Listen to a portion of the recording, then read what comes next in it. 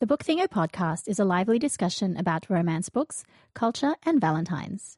Rudy Bremer and Gabby join us for episode 52, recorded in Sydney. Book Thingo would like to acknowledge the traditional owners and custodians of the land on which this episode was recorded, the Gadigal people of the Eora Nation. We also acknowledge the contributions of Australia's Indigenous people to our shared literary heritage. Welcome to the Book Thingo podcast, talking about books we love, especially romance. Kill a fairy fast on the Book Thingo podcast. Welcome back to the Book Thingo podcast. I'm Kat Mayo from bookthingo.com.au, an Aussie blog for romance readers. For the past few weeks, we've been asking you to send us recordings of a favourite scene from your favourite romance novel. And oh my God, did you deliver. We've been swooning over here at Book Thingo, and we thought it's Valentine's Day, so why not share the love? This episode, the Book Thingo podcast presents you and some of your faves. You can find information on the titles and authors we talk about in this episode by going to bookthingo.com.au/podcast and clicking on episode number 52. So over the past 2 months, we've been asking people to send us recordings of scenes from their favourite romance novels or just scenes from books that they're currently reading and loving. And we actually got some, which is kind of exciting. More than we thought. I'm actually impressed. Yes. So thank you. That was very generous. And some people sent in 2 readings, which was amazing. Above and beyond. And so basically what we were thinking is that because it was so lovely to be able to share your love of books with you, we wanted to share them with kind of everybody. And we're going to start with Kat. Who shall we start with?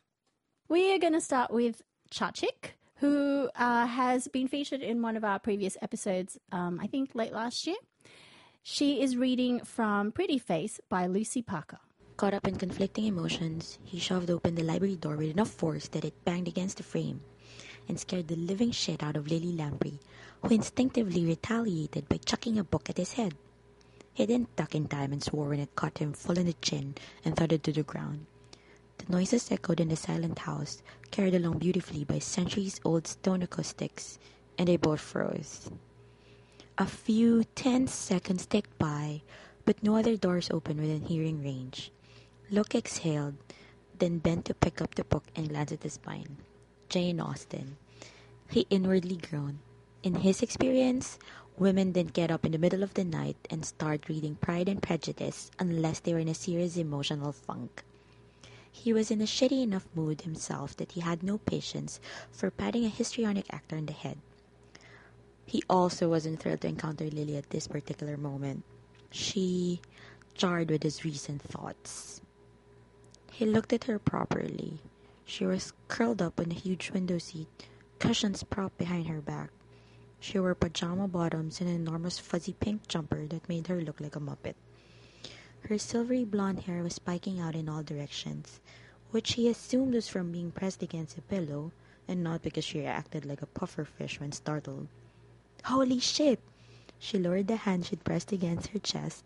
I was this close to needing mouth-to-mouth. It was another of those painful moments when unfortunate words seemed to crystallize in the air around him. Locke naturally glanced at her lips. Lily turned bright red and clashed with her jumper.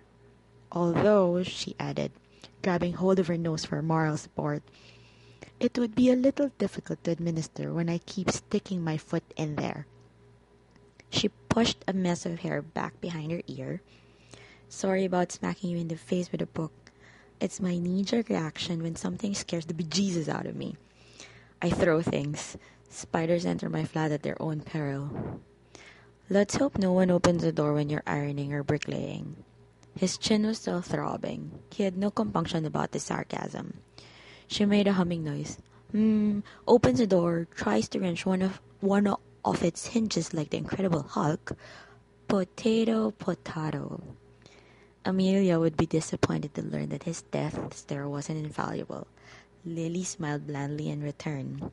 He tossed back Mr. Darcy and company, who packed a solid punch for their age, and she caught the book neatly and laid it on her lap. Chachik. Amazing. I was just Googling the author. I was like, Lucy Parker. Well, you know, I've heard a lot of good things about her. I just have not had a chance to try one of her books. Did Chachik say that that was one of her favourites?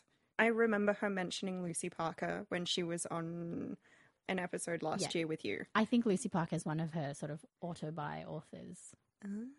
I feel like this is going to be a really good way of getting Rex because, as you know, I don't buy things without people being like, you have to read this. Yeah. So I think this is going to be just people creating lists for me. Again, thanks, guys.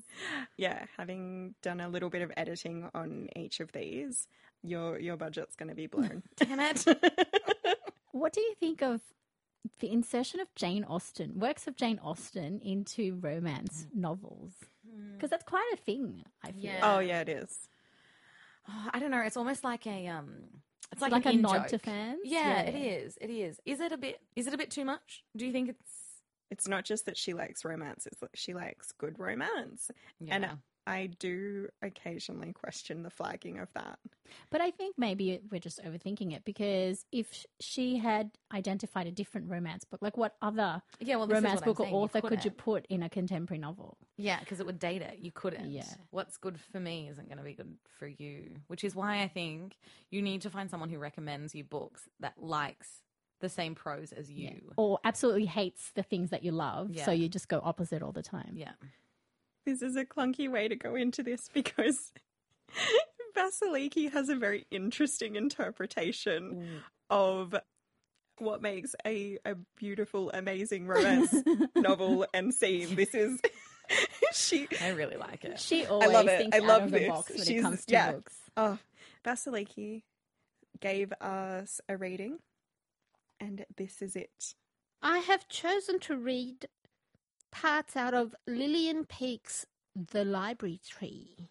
It's a male librarian called Richard Hinden, and he is forced by the local councillor to hire the councillor's niece. And this librarian really, really hates nepotism, and so he hates Carolyn with the long blonde plaits because she's also not a librarian, and how dare she? So this is Mr. Hinden, Richard Hinden, speaking to Caroline. He's really peeved. He's not wanted to hire her. So you thought, like a lot of other people, that librarianship consisted exclusively of standing at the counter, stamping books and issuing tickets. Caroline laughed and nodded, ashamed of her admission. She asked, brightening a little, "How does one become a cataloguer, Mr. Coates?" "A cataloguer?" He laughed. "It's early days to be thinking in those specialised terms. Cataloguing is not something that can be tackled by a newcomer. But after attending library school, that's something you will probably be doing after about a year. Once you've made up your mind you would like to make librarianship your career, you'll have qualified, and then you would be able to tackle cataloguing." He brushed back his hair, and Caroline noticed how grey it was. "But we've all had to start at the bottom, you know, at floor level, as it were, if not by unpacking parcels, then by doing other kinds of routine duties even chief librarians and their deputies have had to do." That's just so hot. She wants to be a cataloguer. Like, there's more. Like, he's so angry at her. So angry. "I should like to explain, Mr. Hinden," so this is Caroline talking, "that I left teacher training halfway through because I realised I didn't possess the right qualities to make a teacher. I also knew I wouldn't like it as a career." "So, you think you would like librarianship better?" He gave the word an insulting emphasis. "Well," she answered, a hint of uncertainty slowing her speech, "I've always liked books." "So, you think a liking for books is the sole criterion for which you judge an aptitude for library career?"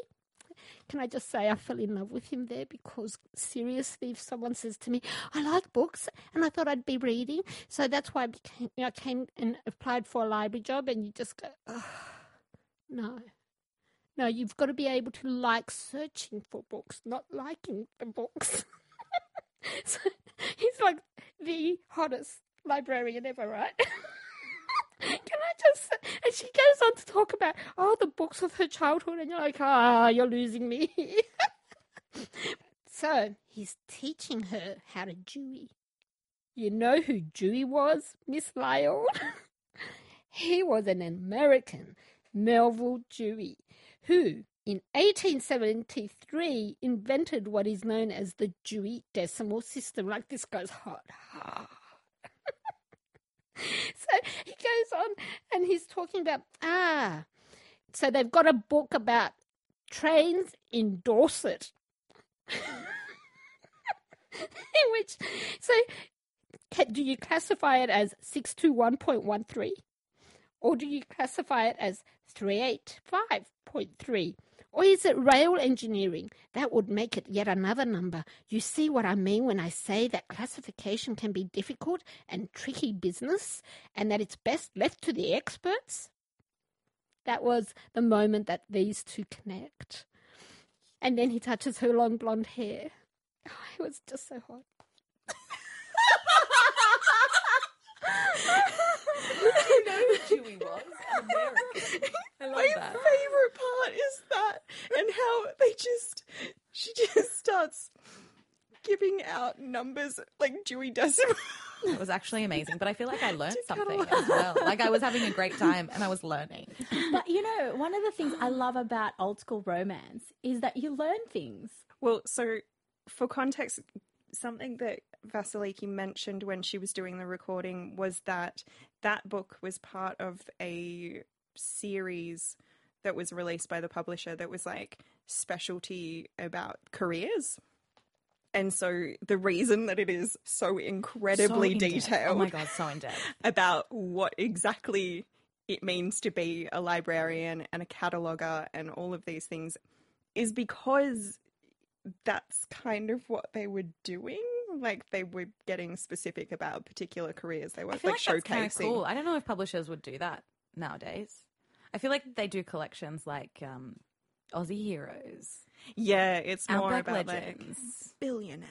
Yeah. Actually, while we're talking about the publisher of The Library Tree by Lillian Peake, we tried to get in touch with the authors and make sure that we actually had permission to share excerpts of their books on the podcast. This one, though, I think it's around 20 years old, and it's published by Mills and Boon. So I couldn't get any contact details for the author. So, in the interest of due diligence, we got in touch with the publisher, and they gave permission to read the excerpt. So the permission to read the excerpt was granted by Harlequin Books SA. Thank you so much And for that. special thanks to because- Kate, who found us the right people in Harlequin to actually talk Yeah, to. connections are really important at times like this. I try not to do it, but for this one, I was like, I have no other way to figure out how to get this excerpt. And can you imagine if we didn't get permission for that one? That would What have this actually been podcast would have so missed sad. out. Are we I allowed to talk about the ones that we don't have permission for?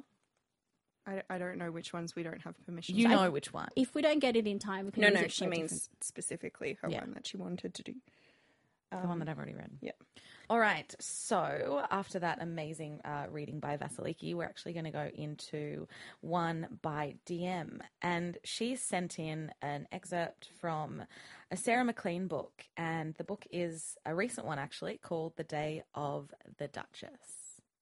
I have chosen to read a passage in The Day of the Duchess. This is not my favourite romance ever, but it is one of my favourites. And when I read this scene, it slayed me. So spoilers galore. The room erupted in a chorus of pounding fists and hissing. "Let the man speak," came a cry from somewhere below her. And Mayweather spoke up. "He's got a right to vote on his own marriage, doesn't he?" "He does," she said softly. Her sisters heard her. Sophie turned to look at her. "You want him to vote?" If he voted, it would be to keep her marriage intact. "Yes." Shock coursed through her, and she nodded, the movement barely there, so small that no one should have seen it. Of course her sisters saw it, and they set to hooting and shouting to themselves, banging their hands on the observation railing, and drawing Mal's attention to the upper level of Parliament. When he found her, he met her gaze without hesitation, and she saw everything there. Love, passion, conviction. He wanted her, and would do anything to have her. And in that moment, she realized she felt the same way. "I don't think you're getting your divorce now," Sophie said, squeezing her hand. "But it does seem like you might be getting a grand gesture," Cecily said happily. "I told him we like a grand gesture." "All right then, Haven, get on with it," the Lord Chancellor said with more than a thread of irritation in his tone. He seemed to have eschewed parliamentary formality. Haven moved to the centre of the floor, his gaze riveted to her, and somehow all Parliament fell away, as though it were the two of them somewhere private and perfect, the underwater ballroom at Highley, the stage of the Sparrow in the early morning, somewhere in the world could not see them. He caught her breath, waiting for him to speak. "I love you." A chorus of irritated hurrahs sounded around the room as peers from across Britain realized what they were in for, but Sarah found she did not care a bit. She stood clutching the rail of the observation gallery for support, wanting to be as close to him as possible for whatever was about to come. Especially when he pressed on. "I've known I wanted to marry you since the moment I met you, when you gave me a dressing down for insulting women's motives in marriage. You were magnificent," he pointed. Mayweather was there. He would have thought so too, except he was in love with Helen already. Her sisters all offered little signs of pleasure, so Sarah assumed Marcus did something lovely at that, but she was too busy watching her husband, who was moving toward her, as though she weren't 10 feet in the air. "Do you remember what I said to you that night? You said that love is a great fallacy." Several of the men assembled seemed to agree. Mal nodded. "I did, and not 10 minutes later I had tumbled into it." Her heart pounded. She had too. She'd been planning to seek him out, this legendary eligible duke, and then she stumbled upon him, and he'd been perfect, and she'd almost been disappointed that he was the same man she'd thought to catch. "Do you remember the first song you ever sang to me?" Of course she did, and he knew it. She'd sung it that last night at the Sparrow. "I do." Mal had reached the first of several rows of seats separating them, all populated by robed, wigged lords. "Careful, Haven," one of them grumbled. He didn't seem to hear. "She was born that day in the heart of a boy. I always thought it was about you. Then you found yourself in me." Oh my god, I'm tearing up. Okay. "I always thought it was about you, that you found yourself in me." Tears pricked at her eyes, but as the years passed, I realized it was a fool's thought, because what of him? What of the boy, born that day, in the heart of a girl? The words were thick with emotion, and Sarah's knuckles turned white with the force she used to clutch the railing. What of the boy who hadn't seen the sun until he'd seen her, the moon, the stars? He stilled, staring up at her, his gaze tracking every inch of her face as she did the same, wishing he were closer. He must have wished the same, because he moved in, climbing up onto the heavy benches below, caring neither for the venerable furnishing, nor the venerated aristocrats who had to lean out of the way or find themselves trampled by the Duke of Haven. He seemed to care only for getting closer to her. "Here it comes," Cecily whispered.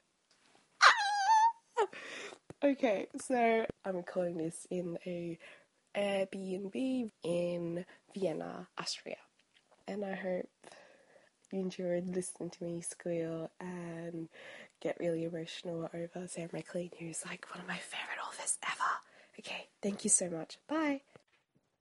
That was so fucking cute. I actually had chills. Like, I feel like if you want someone to read romance, that's romance. Like, that excerpt and her reaction, oh my god, so cute, and just made it so much But better. also, she was on holiday and she sent us a reading. Dedicated. But like, while we're recording, she is still overseas. Oh, it's actually amazing. I haven't read this book, actually. I think you've got to.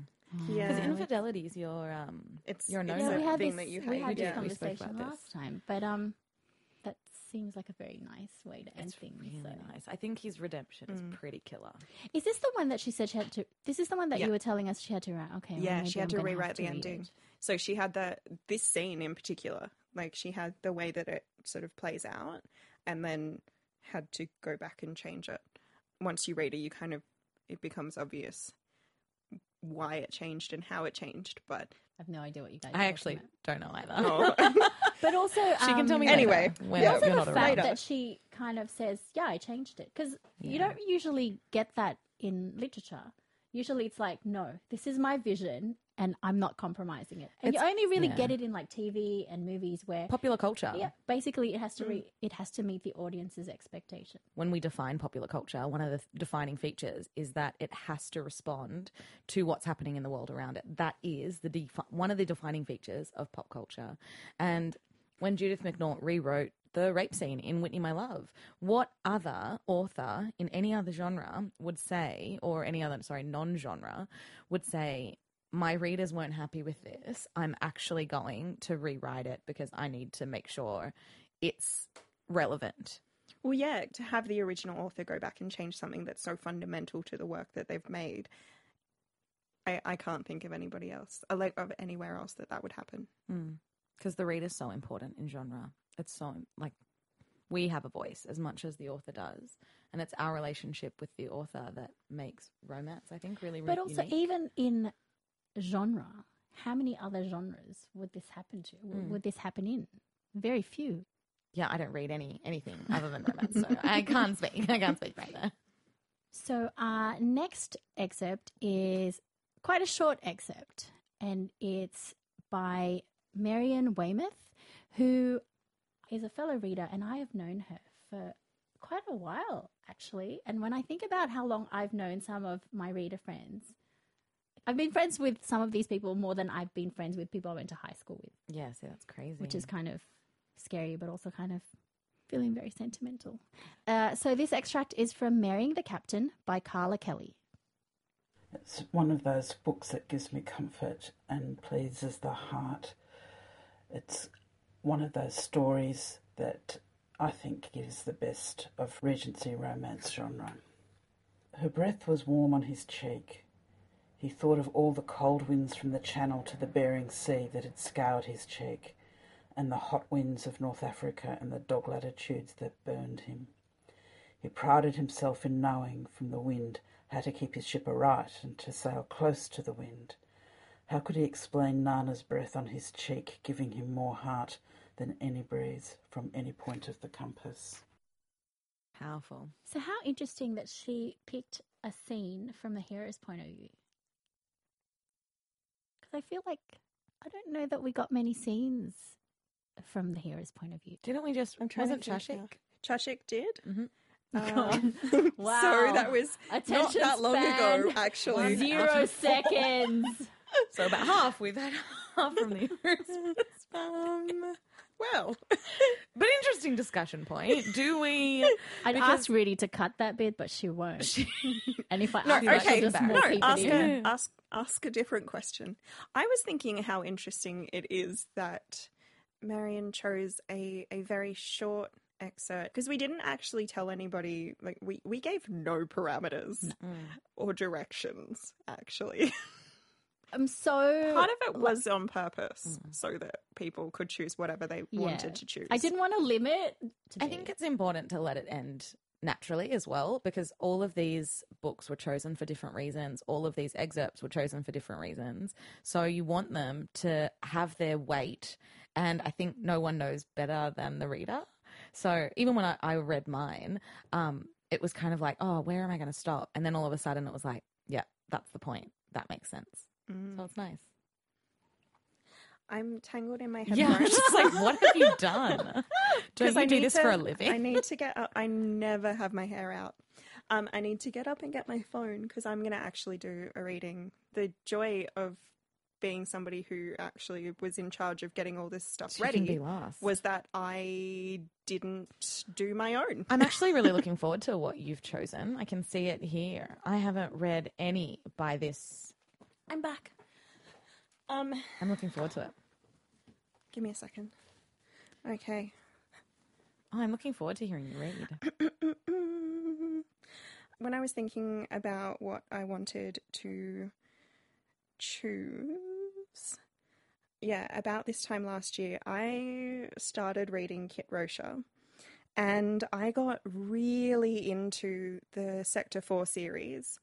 But yeah, so this is like the spin-off series, it's Gideon's riders, who are from Sector 1, because there's 9 sectors. It's a whole thing.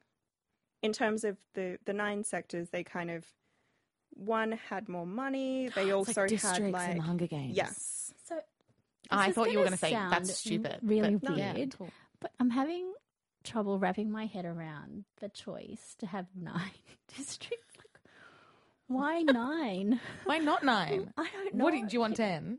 Like, is it split like a pizza, the districts, or are they split No. like a proper map?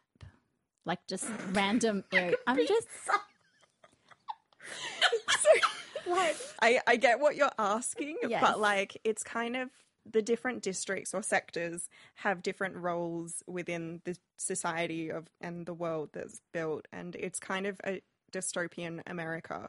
But like this is where this is set seems very much to be middle America. are there any dystopias that are not set in bloody fucking America? Yeah.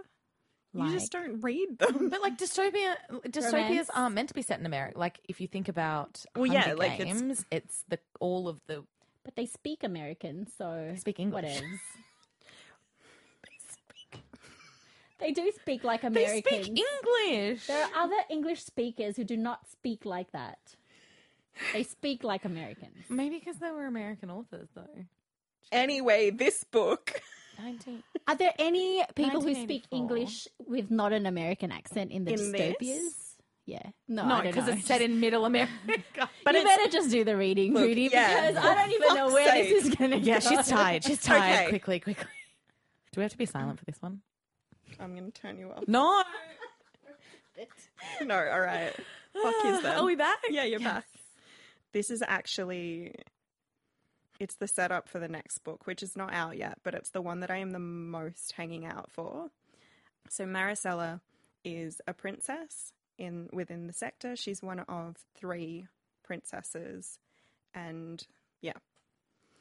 And this is from her perspective. The thud of a knife driving into wood caught her attention. Ivan was practicing his throws off in the corner of the courtyard, away from everyone else. He wore his usual severe expression, but that did nothing to diminish his appeal. If anything, it only made her want to clear his stormy frown with a smile, perhaps even a laugh, if she was lucky. Maricela moved without thinking, muttering an apology to Isabella as she snagged a second beer from the bucket. He glanced up at her approach.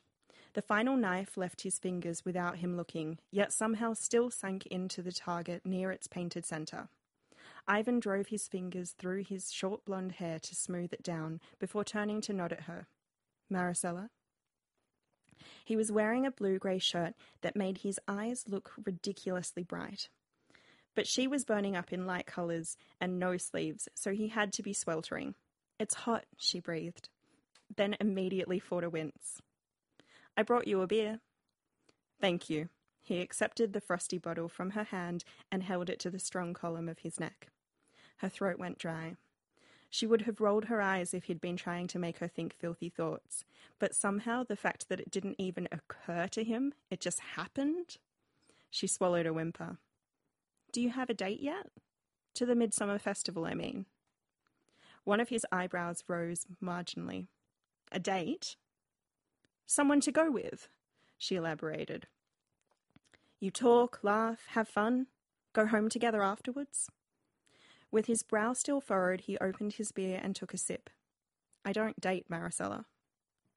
There was a tiny chip of wood caught in the fold of his shirt near his broad shoulder. She reached out and brushed it free as an excuse to touch him. "Could I persuade you to make an exception?"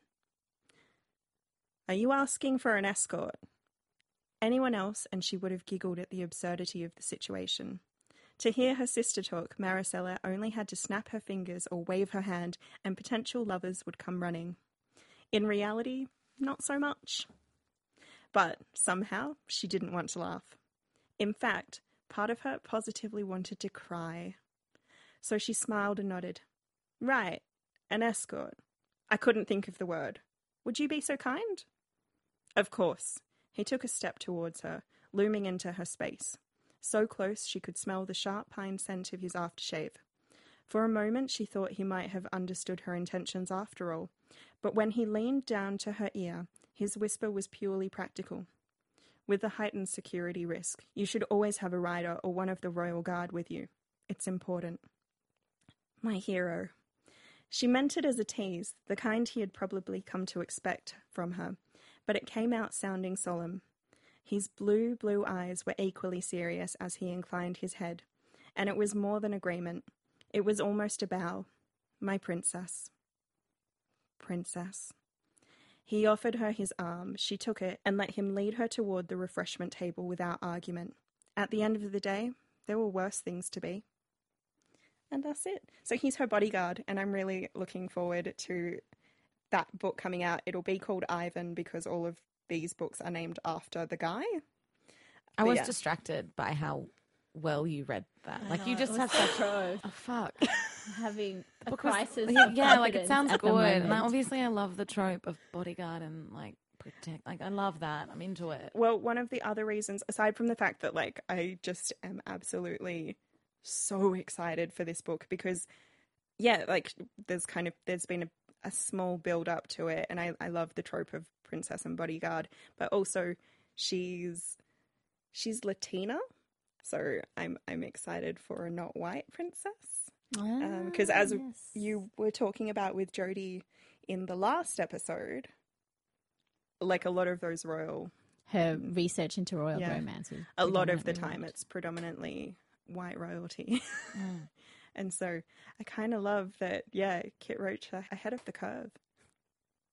Perfect. How many princesses are there? So there's 3. One, her book's already happened. It's called Ashwin, and because Cora was kind of like adopted into the family, but like as an adult, she doesn't quite feel like a princess as a character, but also from a reader perspective, you kind of don't really see her as a princess type.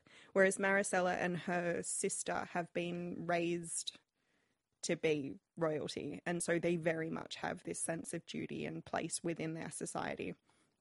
It's kind of an interesting mix of tropes because, you know, princesses are traditionally to be rescued, to be, I don't know. Well, yeah. But really, when you think about it, they're actually in positions of power. Like if you put the princess next to the bodyguard, the princess is essentially the employer or the boss. And then the bodyguard is a nice way to have an alpha hero without him being able to be a Usurp that superior power. Yeah, I to like the that. princess. Like, I just made that up now, but I'm like kind of carry really over. amazed at the Yeah. cleverness Well, of the that's- author to do that. That's kind of the dynamic that when Joey W. Hill writes about her submissive alphas, like that's the dynamic she goes 100%. Which is why, like, Natural Law is what, I Yeah. think, the one that you're talking about. Wow, I remember a book. The Vampire Queen Servant wrecked for. me. Yeah, Absolutely, because she's done it a wrecked couple me. of times. Wrecked but you in a good way or a bad way? I couldn't read it because it was Yeah, so so intense. intense. Yeah. Yeah. So I would say it's good, but also I couldn't finish it. I think Natural Law is different because it's not one of her fantasies. And Natural Law is amazing because the submissive hero is an FBI agent. She's or like cop. alpha No, he's on just the... a- He's just a regular he's just cop. a cop. But she's his boss. No, she's... Listen, Can I I admit- remembered the name of the You book. did, and I'm so proud. But actually, so I've got to say, we'd probably been friends for like a year or so, and you insisted that I read Natural Law. You were like, "There's no way that you can't." Like, you wore me down. What and was your reaction? Like, what was your first reaction to it? I loved it. I Yeah. remember I really have a vivid memory of coming up to you being like, "You were so right. This Oh my God, is..." that's amazing. I'm never right. Yes, no, but it was an amazing book, and I think that you reading out that excerpt I will be reading that series. It sounds really good. And what's kind of nice about like this series is, I mean, I would recommend reading both, but you don't have to. You can literally just pick it up you can just read Gideon's Riders. It'll all still make sense. A good thing. That's actually a hard skill for an author. Well, because it's that thing of like, they're parallel stories and they do have crossovers, but like at the end of the day, they're Separate their own, enough. well, they're their own societies. There's still life after dystopia, in dystopia. Yeah. Yeah. Thank God. So, Is this me? I think it is. Okay, cool. So The next one I'm actually really excited to hear because it's Jodie, my queen, Jodie the genius, and Jodie, Jodie the genius, and she is reading from a book by Stephanie London called The Rules According to Gracie. I'm going to read from the very beginning of the book, so thankfully there's not much scene setting involved, but this is the first in a series that are all revolve around a bar in Melbourne. And one of the things I really love about this series is how strongly rooted in place it is.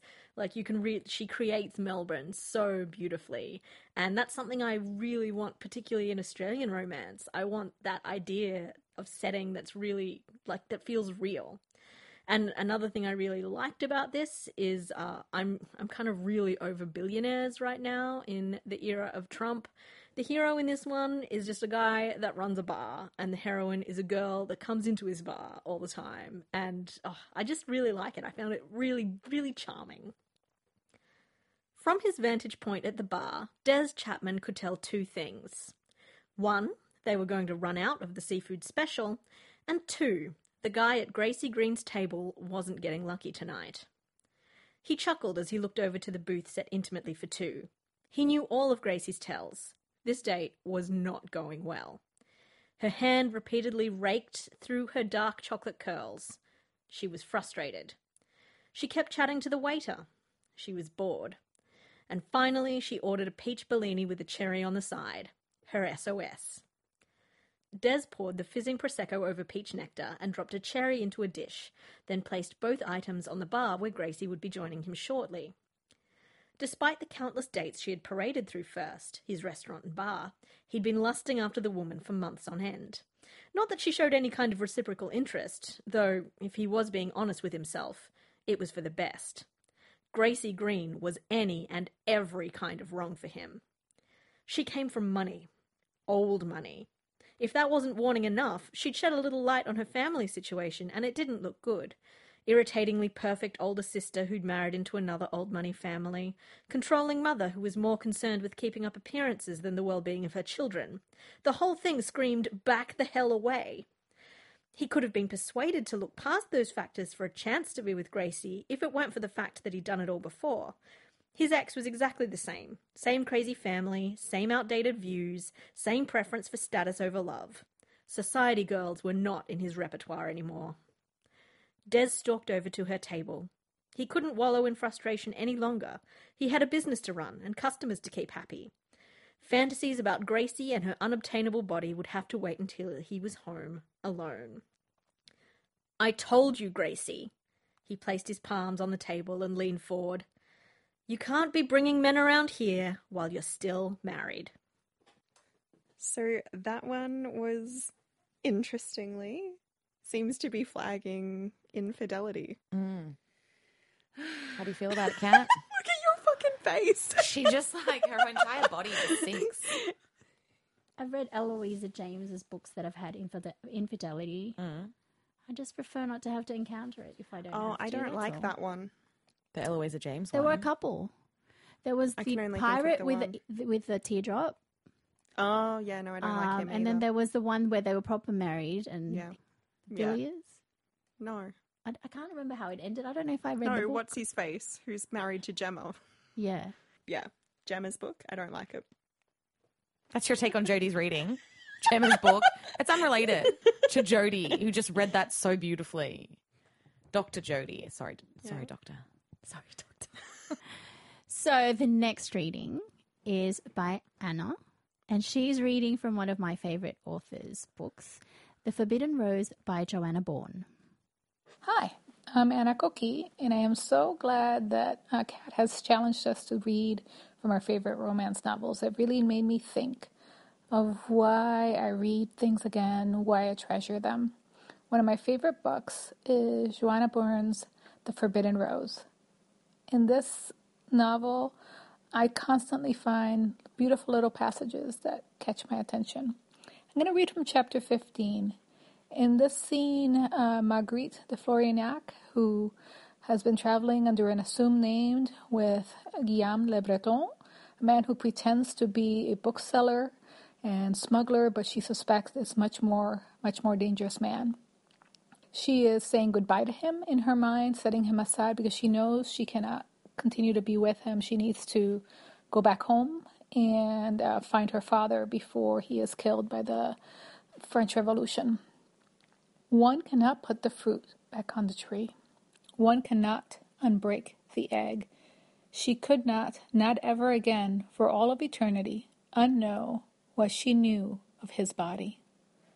Someday, when she was old, she would take this knowledge out as if it were a letter she had treasured. By then, the pain would be thin and crackly, like old paper. That was beautiful. Right? I saw you get shivers. I did. That was, and also because her French pronunciation was stunning and mine is barbaric. It was absolutely stunning. There's no extract from any of her books that could possibly be not good. She writes like a fucking master. Like, she doesn't write like any regular, popular romance writer. Her prose is luscious. Yeah, That's what it is. There's a few authors that I would put in that category of writing luscious kind of prose. And that's not to say that other authors who are sort of a little bit lighter aren't fantastic as well. It's a different style. Exactly. And there's something really lovely about being able to wallow in Joanna Bourne's writing. It's so vivid. I just remember reading that for the first time, The Forbidden Rose for the first time, and it being set in the French Revolution and being able to see it. I saw it and it was gritty and it was dirty and it was horrible and mean, but it was beautiful. It was such a bizarre feeling, but it was amazing. I always wonder if authors like her understand the impact of what they're doing to so many people. Like, do they know how brilliant they are when they finish these books? Because they're so brilliant. Like, I'm going to say I have a feeling that she does, which is why she takes her time publishing. She has that luxury. She knows that people are going to read her books, and she, like, you can tell her books are painstakingly detailed and beautiful, and you can tell the effort that she puts in, and she has pride in what she does. And I don't know, it comes through. I think she totally does. I have one of her latest books still in reserve. Can't bear to read it because if I read it, it's going to be over and I won't have another book. It's really, I need to go back though, because I get so desperate to read her and I don't have that control.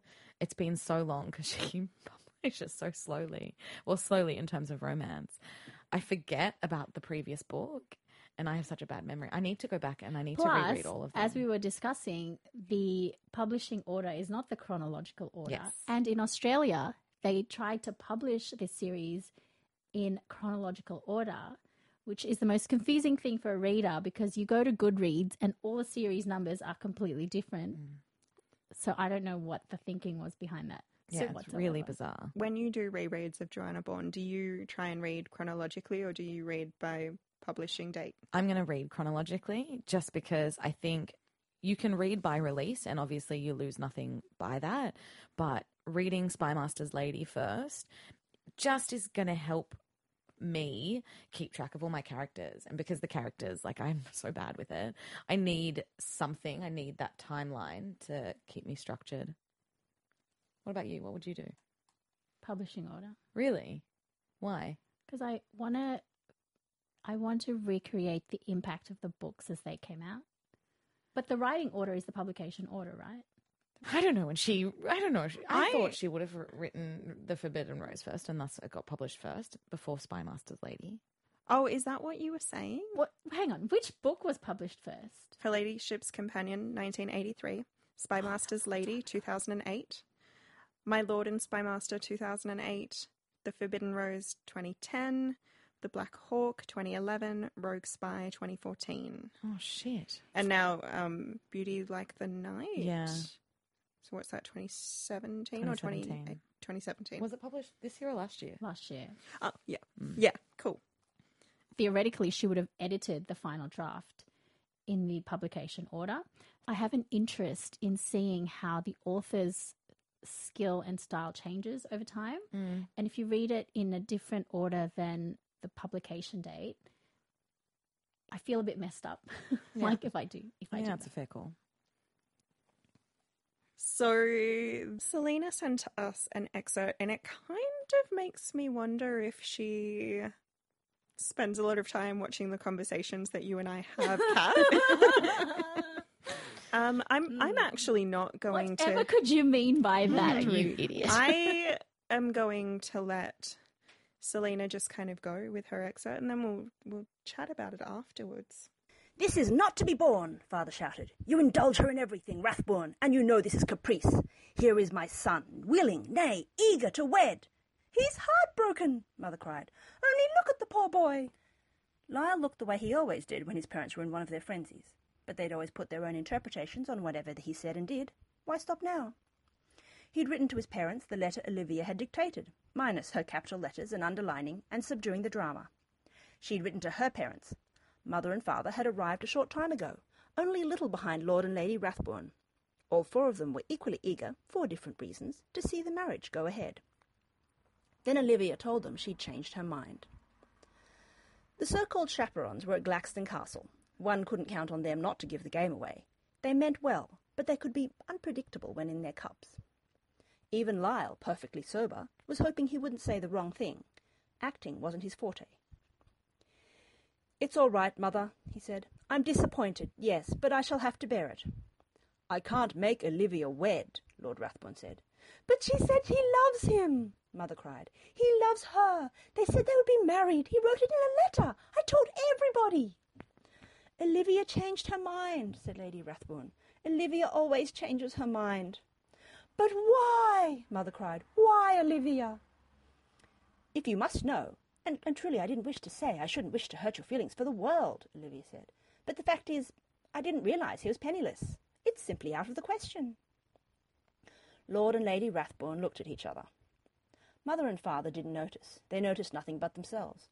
At the moment, all they understood was that one of the richest girls in England was jilting their son. But he'll inherit, father said. He's my eldest son and heir. He'll have everything. But that will not be for a very long time, God willing, Olivia said. Of course I should wish you a long and healthy, happy life. You said you cared for him, Olivia, Mother said reproachfully. Before you came here, you did give us to understand that you would welcome his suit. As much as his parents infuriated him, it was growing more and more difficult to keep a straight face. Lyle could practically see the line Olivia had thrown and the way she drew it in, little by little. That was before I fully realised his unfortunate situation, she said. If I married him, I should be a laughingstock, and he should sink in public esteem. People would say I was so desperate for a husband that I married a fortune hunter. A fortune hunter? Mother screamed. That isn't what I say, Olivia said. I know Lyle cares nothing about such things. I know he would take me in my shift. Her blue glaze slid his way briefly. But you know how utterly vile people can be. I could not bear it, for my own sake, or for Lyle's, to have his good name sullied by ill-thinking persons. It grieves me. I thought we should suit so well, but I fear it is never to be. She turned to Lyle, her blue eyes shimmering with unshed tears. She could shed or unshed them at will, he knew. Lyle, I fear our love is doomed. It's most unfortunate, he said. I had the ring and everything, too. This is absurd, father said. Of course he isn't penniless. He has nothing of his own, Olivia said. Nothing belonging to him, and only him. He has no reliable source of income. He is merely an allowance. A generous one, too, said father, which I was meaning to increase on account of the fine work he's done here. An allowance you may give or withhold at your pleasure, she said. It isn't his. It must have sunk in, finally, because father stopped striding about the room and looked thoughtful. Is that the only hindrance? He said. Money? Money, Olivia said. But no, not merely money. A lump sum lacks substance. What we want is property. No one could call him a fortune hunter if he were a man of property. She looked about her, at the walls of the vast hall now boasting hangings and paintings. This property, for instance. Yes, she said thoughtfully. Now I think of it, this would do very well. Make Gorwood over to him entirely, and I shall marry him as soon as you please. Kat, who's that book by? Look how she's checking her notes.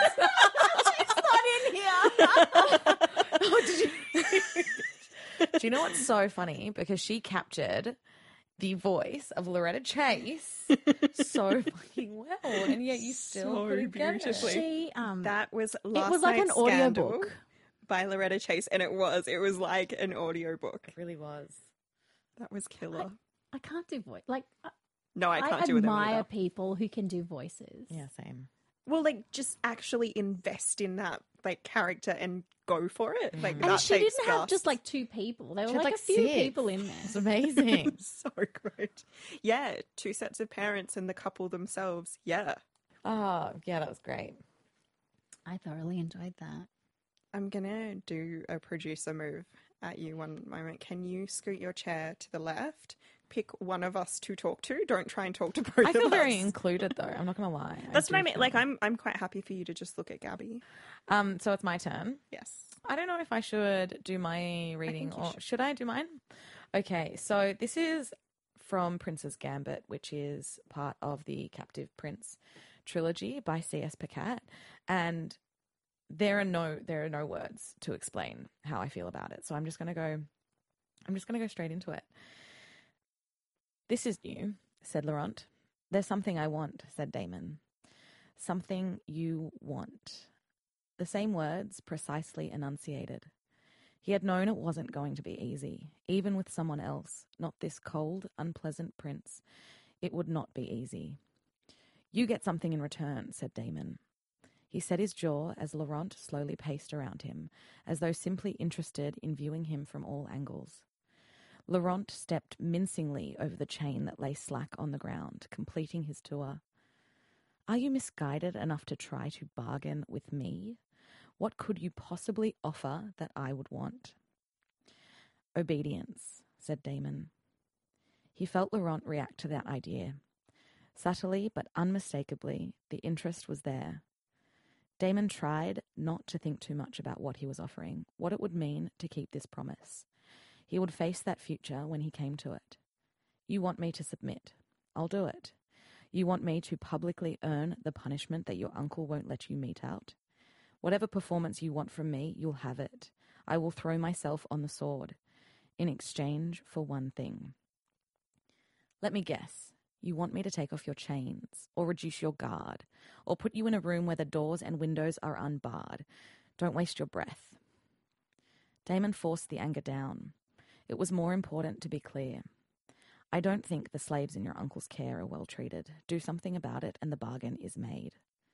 The slaves, Laurent said after a slight pause, and then with renewed drawling, scorn. Am I supposed to believe you care about their welfare? How exactly would they be treated better in Achelos? It is your barbaric society that forced them into slavery, not mine.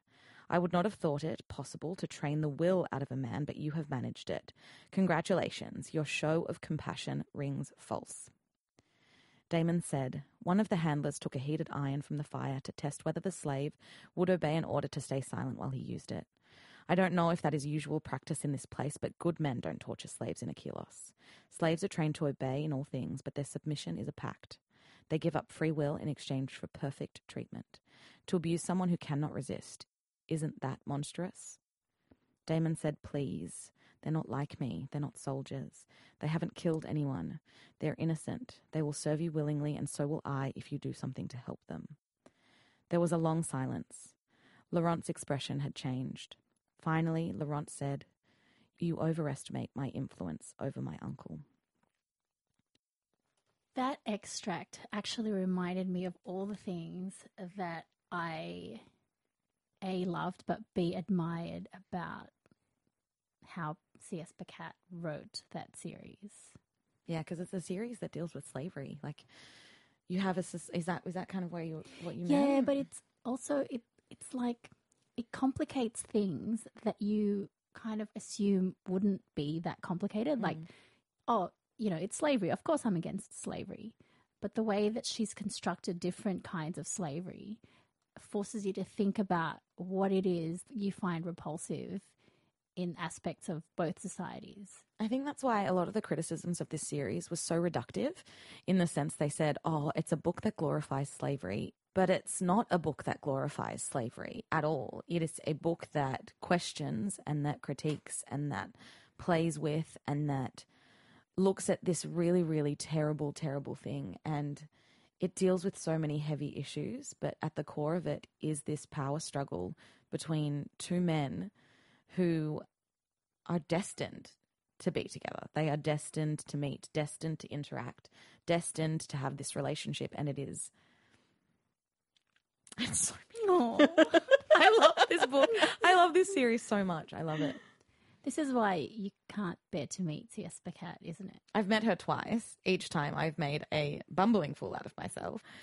Kat and I are destined to never hang out or be friends.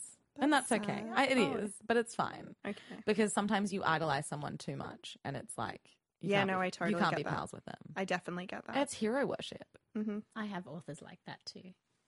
Who?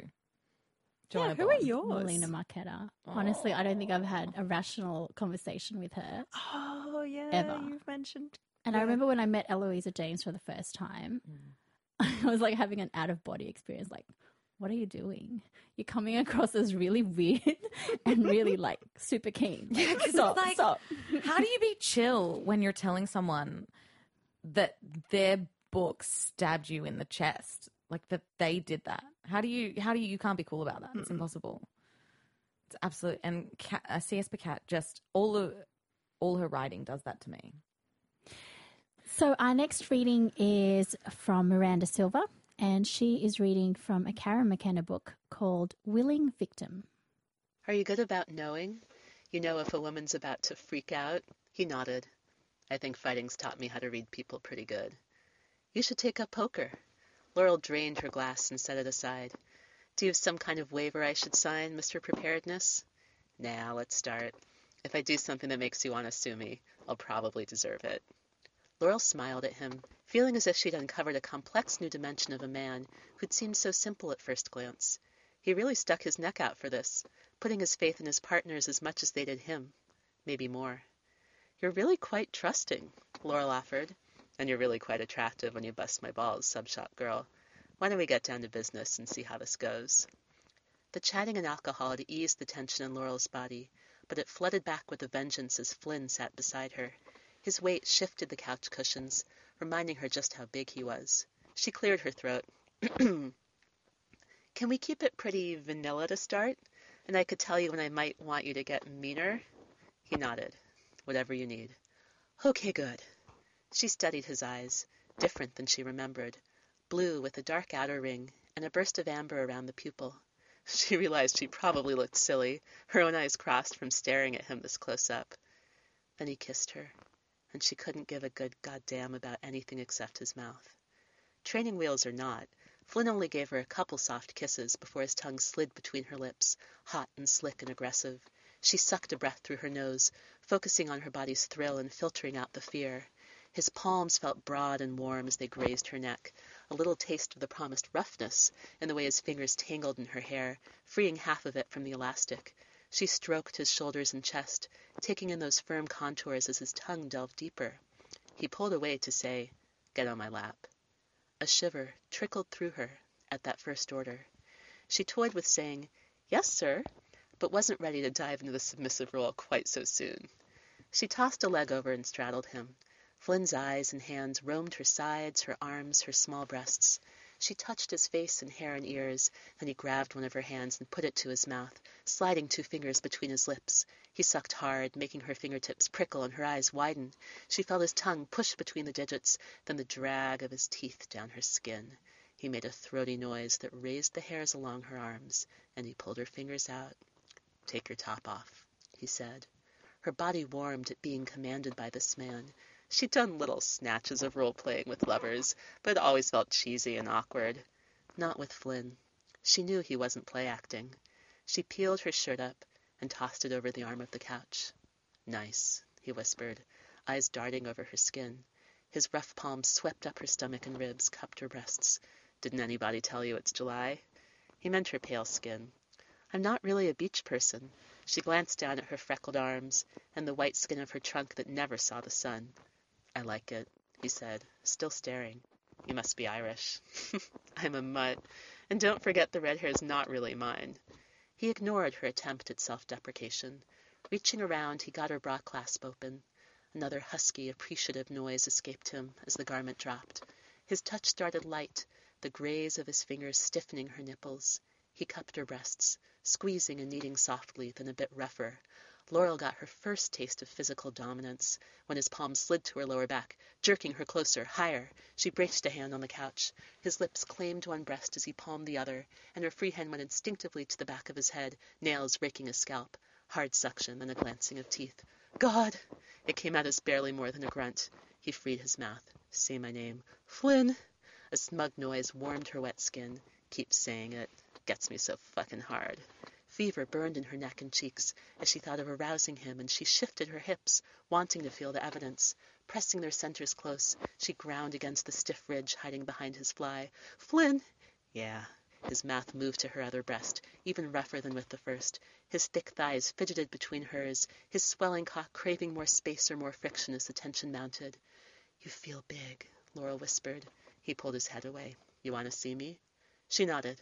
Push that table back and get on your knees. She got off his lap, slid the coffee table away, and knelt between his feet.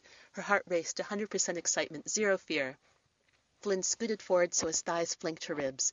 He tugged off his shirt, offering the spectacle of all that powerful muscle, the smell of his skin. Laurel didn't wait for an order. She reached for his belt, getting the buckle open and letting the worn, heavy leather fall aside. She freed the button and lowered his zipper, then spread his jeans open, revealing a strip of black cotton. She caught the first hint of his scent, one that made her mouth prickle in anticipation. He eased his jeans down a couple more inches and adjusted his cock, centering the impressive bulge in his open fly. She glanced up to meet his eyes, wanting in order this time. Touch it. Touch it! So glad someone sent in a bit of good smut. I couldn't stay in my seat. I know, there's a bit of activity, movement. And the email that accompanied this audio said that Miranda actually picked up this book on Rudy's recommendation. The request for recommendations that Miranda had was, is there a market or is there an interest within the romance readership for humiliation kink and non-con and like all these kind of things? And the responses that she got, like for the most part on Twitter, was like, go to Facebook because the Twitter crowd is not into this. What? No. Seriously? Is that what she got? really I mean, I didn't really surprising. look at the thread. No, that was that the true? thread. Yeah, that was the thread. And do you know what? They were right. Like the Twitter crowd, no one had recommendations for her. No one had books. And I was like, well, the only one I can think of that hits all of this, except that it is explicitly consensual. So like they dabble in all of these things, but really like solid on the consent. Willing Victim is probably the best one, and it's a duology, and I talked about it with you and Dr. Lauren Rosewarne as well. This is the same book, and in fact, that is the scene that I was referencing. Oh, really? It's the one where, because she says, can we do like the training wheels version? Because Lauren, the heroine of this book, her entire experience has been vanilla. So for Lauren, this is like all new, and for her hero, like he's got quite an extensive experience playing in this kind of consensual non-consent, and he's always really clear with his partners that this is what I'm into, and if you're not, like, that's cool, like we just call it quits. And yeah, so that's like the first scene that they do together. Pretty sexy. I'm gonna read it. So just be aware, and because like it is a duology. So Willing Victim, I thought that it stood alone. It does actually have Brutal Game as like the follow-up, and it's the same couple and it's a continuation of their story. Like I kind of am in two minds about whether you need both books, but apparently Brutal Game came about because other readers wanted a more solid resolution. So again, reader driven in terms of like, I kind of was okay with their happily for now, but other people needed a bit more. And so, yeah, Kara McKenna went with it. But one thing is that Miranda, I did say to her, because she tweeted me to let me know that she enjoyed the book. And I was like, oh, I definitely have other recommendations for you. And I haven't done it yet, but like, I haven't forgotten. That is my point. So Miranda, if you're listening, I will actually get around to it eventually, soon-ish.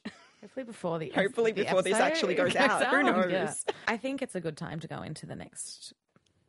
So this next one is my friend Teresa reading Fit by Rebecca Weatherspoon. And the reason that she chose it is because in the last few months, there's been a lot of discussions about like body image, representations of fat bodies in romance.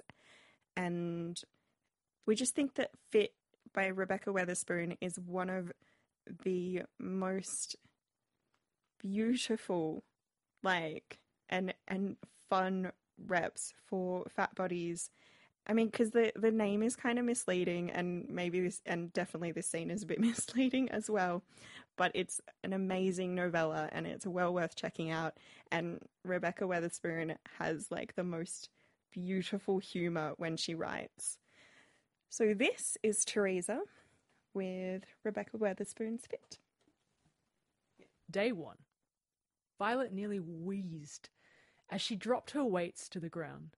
She collapsed on all fours, a few drops of sweat beating her to the hard rubber surface. She stretched her hands out, shoulder-width apart. Her knees ached as she raised herself up in a modified push-up.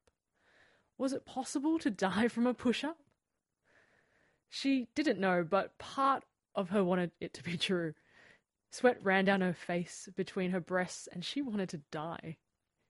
Actually, she wanted to kill her friend, Faye, and the people at SharePon.com.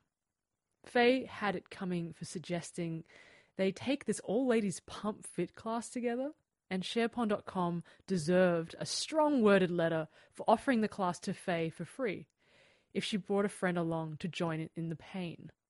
Sure. In reality, it was Violet's own fault. She'd spent half their last season on BBQ Cook-Off, complaining about how much weight she needed to lose, while simultaneously shoving pound after pound of pulled pork into her pie hole. Faye was a good friend, and listened to Violet bitching about the long hours they worked, and the high-calorie foods they were forced to eat on set. Even though Faye seemed to manage the hours and the menus just fine, she listened when Violet confessed that she reached her breaking point. Her fat jeans barely buttoned over her stomach the night of the wrap party. It was time to get her body in order. She'd heard it 100,000,000 times. It takes 21 days to create a new habit, and Violet had exactly 23 days before pre-production started up on their next show for Park Palace Productions. She loved her job. As an associate producer, her company's primary focus was cooking and baking competition shows for the Food Channel. She worked hard and partied even harder. But enough was enough. She had 23 days to get on a healthy routine so she could go into the next show with a new diet, a new sleep schedule, and hopefully a smaller waistline. She envisioned herself taking on this challenge head on. She'd always been overweight, a chubby kid, turned fat teen, turned fat adult, and she'd always been somewhat in shape. Pump fit sounded tough. Still, if she put her mind to it, she could make it through the class, or so she thought. "One more minute! Keep going, ladies!" the instructor shouted. Her name was Margaret, and even though she was the same height as Violet, she was about 10 sizes smaller and carried about 75 more pounds of muscle, most of it in the area around the neck and shoulders. Instructor Margaret was from Australia, with an accent so thick her every command would have been hilarious if Violet could find the slightest bit of humour in the situation. Margaret was also a professional pump fit competitor. As soon as she offered that bit of information at the start of class, Violet should have run back to her car. "Up!" Margaret shouted. "I want 20 burpees, go!" Violet struggled to her feet, then dropped back down, extending her legs behind her butt before bringing up her knees back up to her chest, then springing back up to her feet. 1. Down again. She could barely breathe. Her lungs burned, and that acidic taste, a mixture of burning fat, blood, and embarrassment filled her mouth. Beside her, Faye, with her flat stomach and tight butt, completed burpee 3 and 4. Faye ate her pork too. It wasn't fair. "Come on, Violet, keep going. We don't move on until we all finish," Right. Great. No pressure there. Violet dropped to the floor one more time, and then again as Margaret kept screaming. The buzzer at the front of the room sounded, signaling the end of the timed rotation. Violet had completed 6 burpees. She'd attempted 8. Margaret frowned at her briefly, but let it go. 200-meter run. Claire knows the way.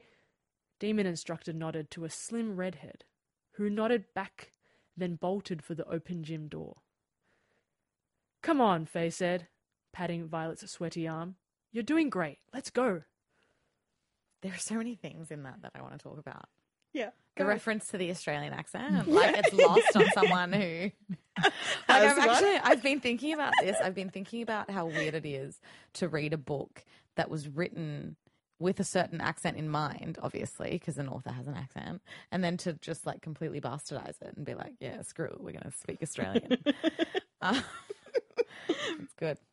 What I love about that scene, because that's the very first scene of Fit, and it's where you meet Violet, and I mean, she's at a bit of a low point in her life, but if you've ever gone to a session at the gym and have realized like 2 minutes in that this is the wrong class for you, like there's no escape. You're trapped for a fucking hour. I go to the toilet and then I go to pee.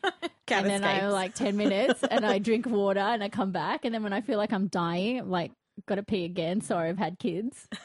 And then if you really can't hack it, just don't come back. Can I say what I really like about this book, and especially after the discussions about that book that have been going on lately, is that the discussions about weight loss with this book, it's not fraught. It's not like life or death. It's just that very, very regular feeling. So even though you're reading a book that is focused on this girl who's trying to lose some weight, like that's not just the story. Like it's literally like you get a very strong sense that for Violet, if she doesn't lose weight, it will not be the end of the world. And it's more about the fact that she doesn't sleep properly and she doesn't eat properly, and she's just not in, like you said, she's not in a good space, but it's not life or death.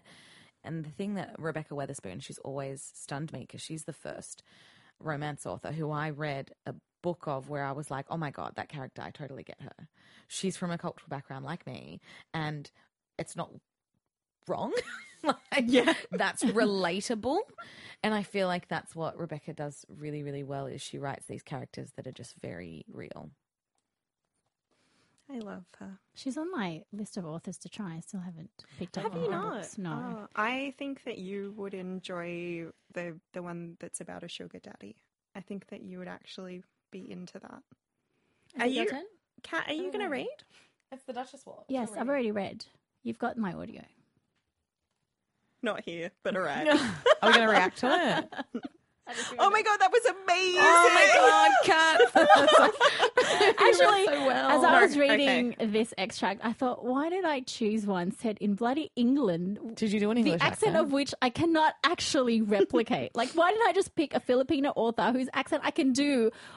Because you can't do Filipino accents when you're talking to us. I actually can. Go do it. You insist that you don't. Well, no, but I could do it like as a voice actor. Be a voice actor. Go on, because I've already do it recorded right one. No, you have to do it. You just said you could. She's a fucking liar. Okay, well, can you introduce this? Okay, so my reading is an extract from The Duchess War by Courtney Milan. He didn't see how any man could call this woman timid.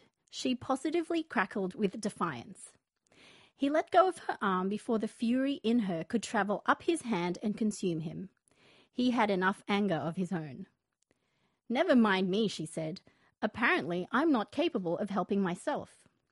He almost jumped. He wasn't sure how he'd expected her voice to sound. Sharp and severe like her appearance suggested.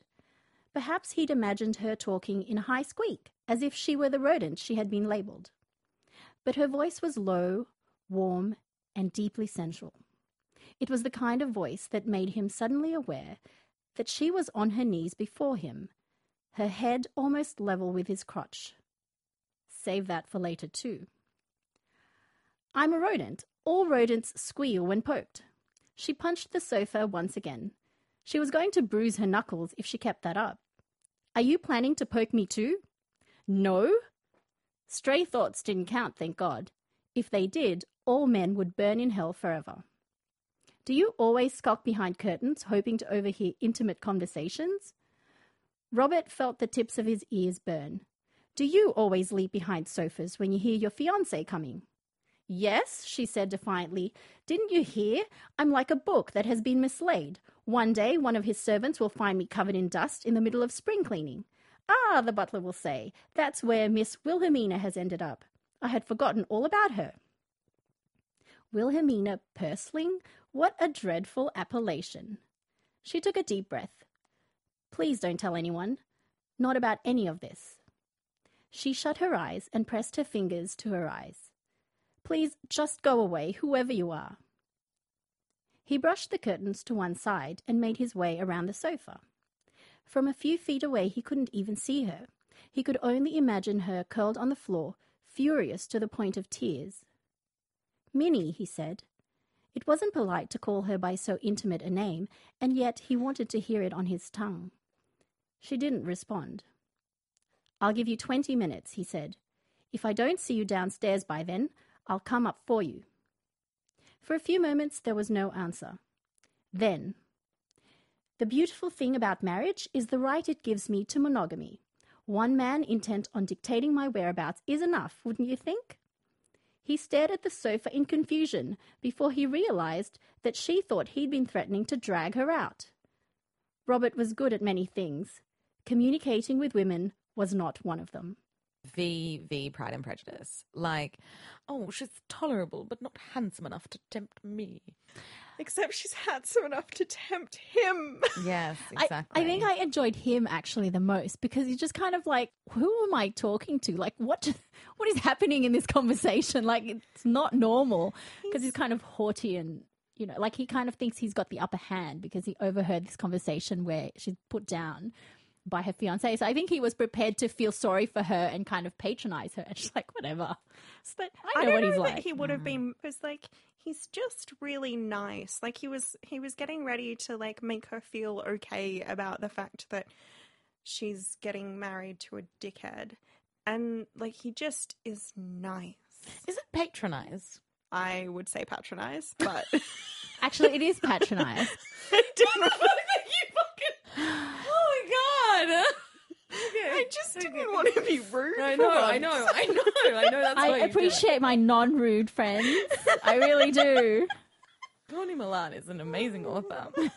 And The Duchess War is a good book. I have read it. I've forgotten all about it though. But it's not a sign that I... But also it's part of like a big series.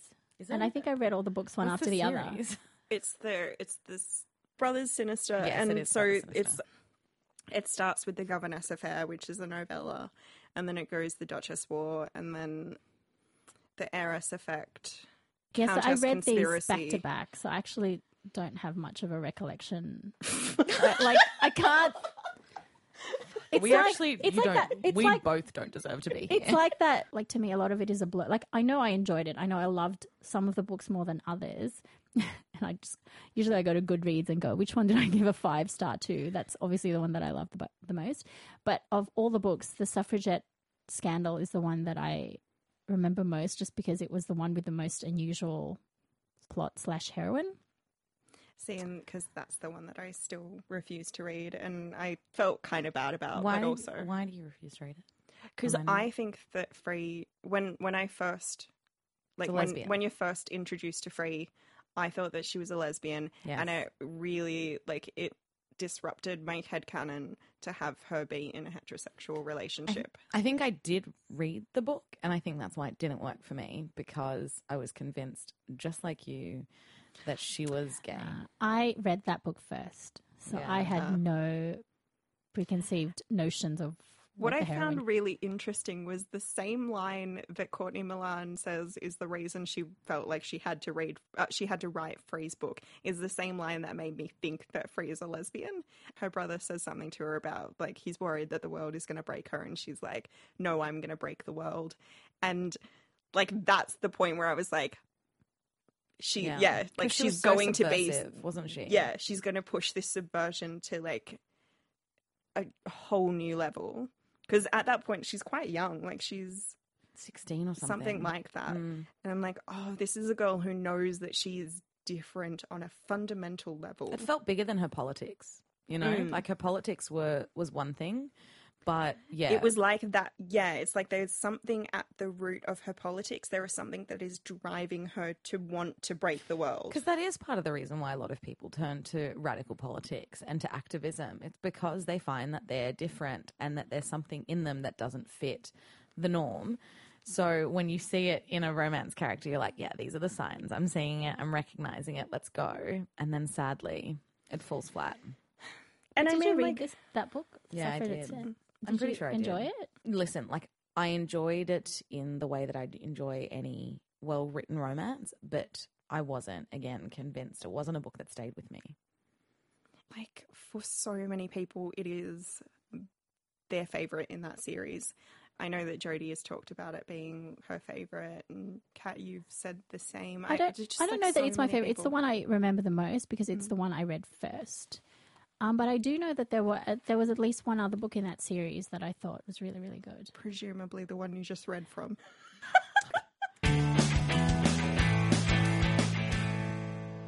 What an epic show. Rudy, who is also our audio producer, did an amazing job with this episode. We couldn't have pulled this off without her, so massive thanks to Rudy. Also, a super massive big thank you to you for sharing some of your loves this Valentine's Day. And finally, thank you to all the authors who were gracious enough to let us use their extracts. You can find the show notes for episode 52 at bookthingo.com.au/podcast. And if you enjoy the show, please consider leaving us a review on iTunes. This helps other listeners like you find the show. In the meantime, please visit us at bookthingo.com.au and have a fabulous fortnight of reading.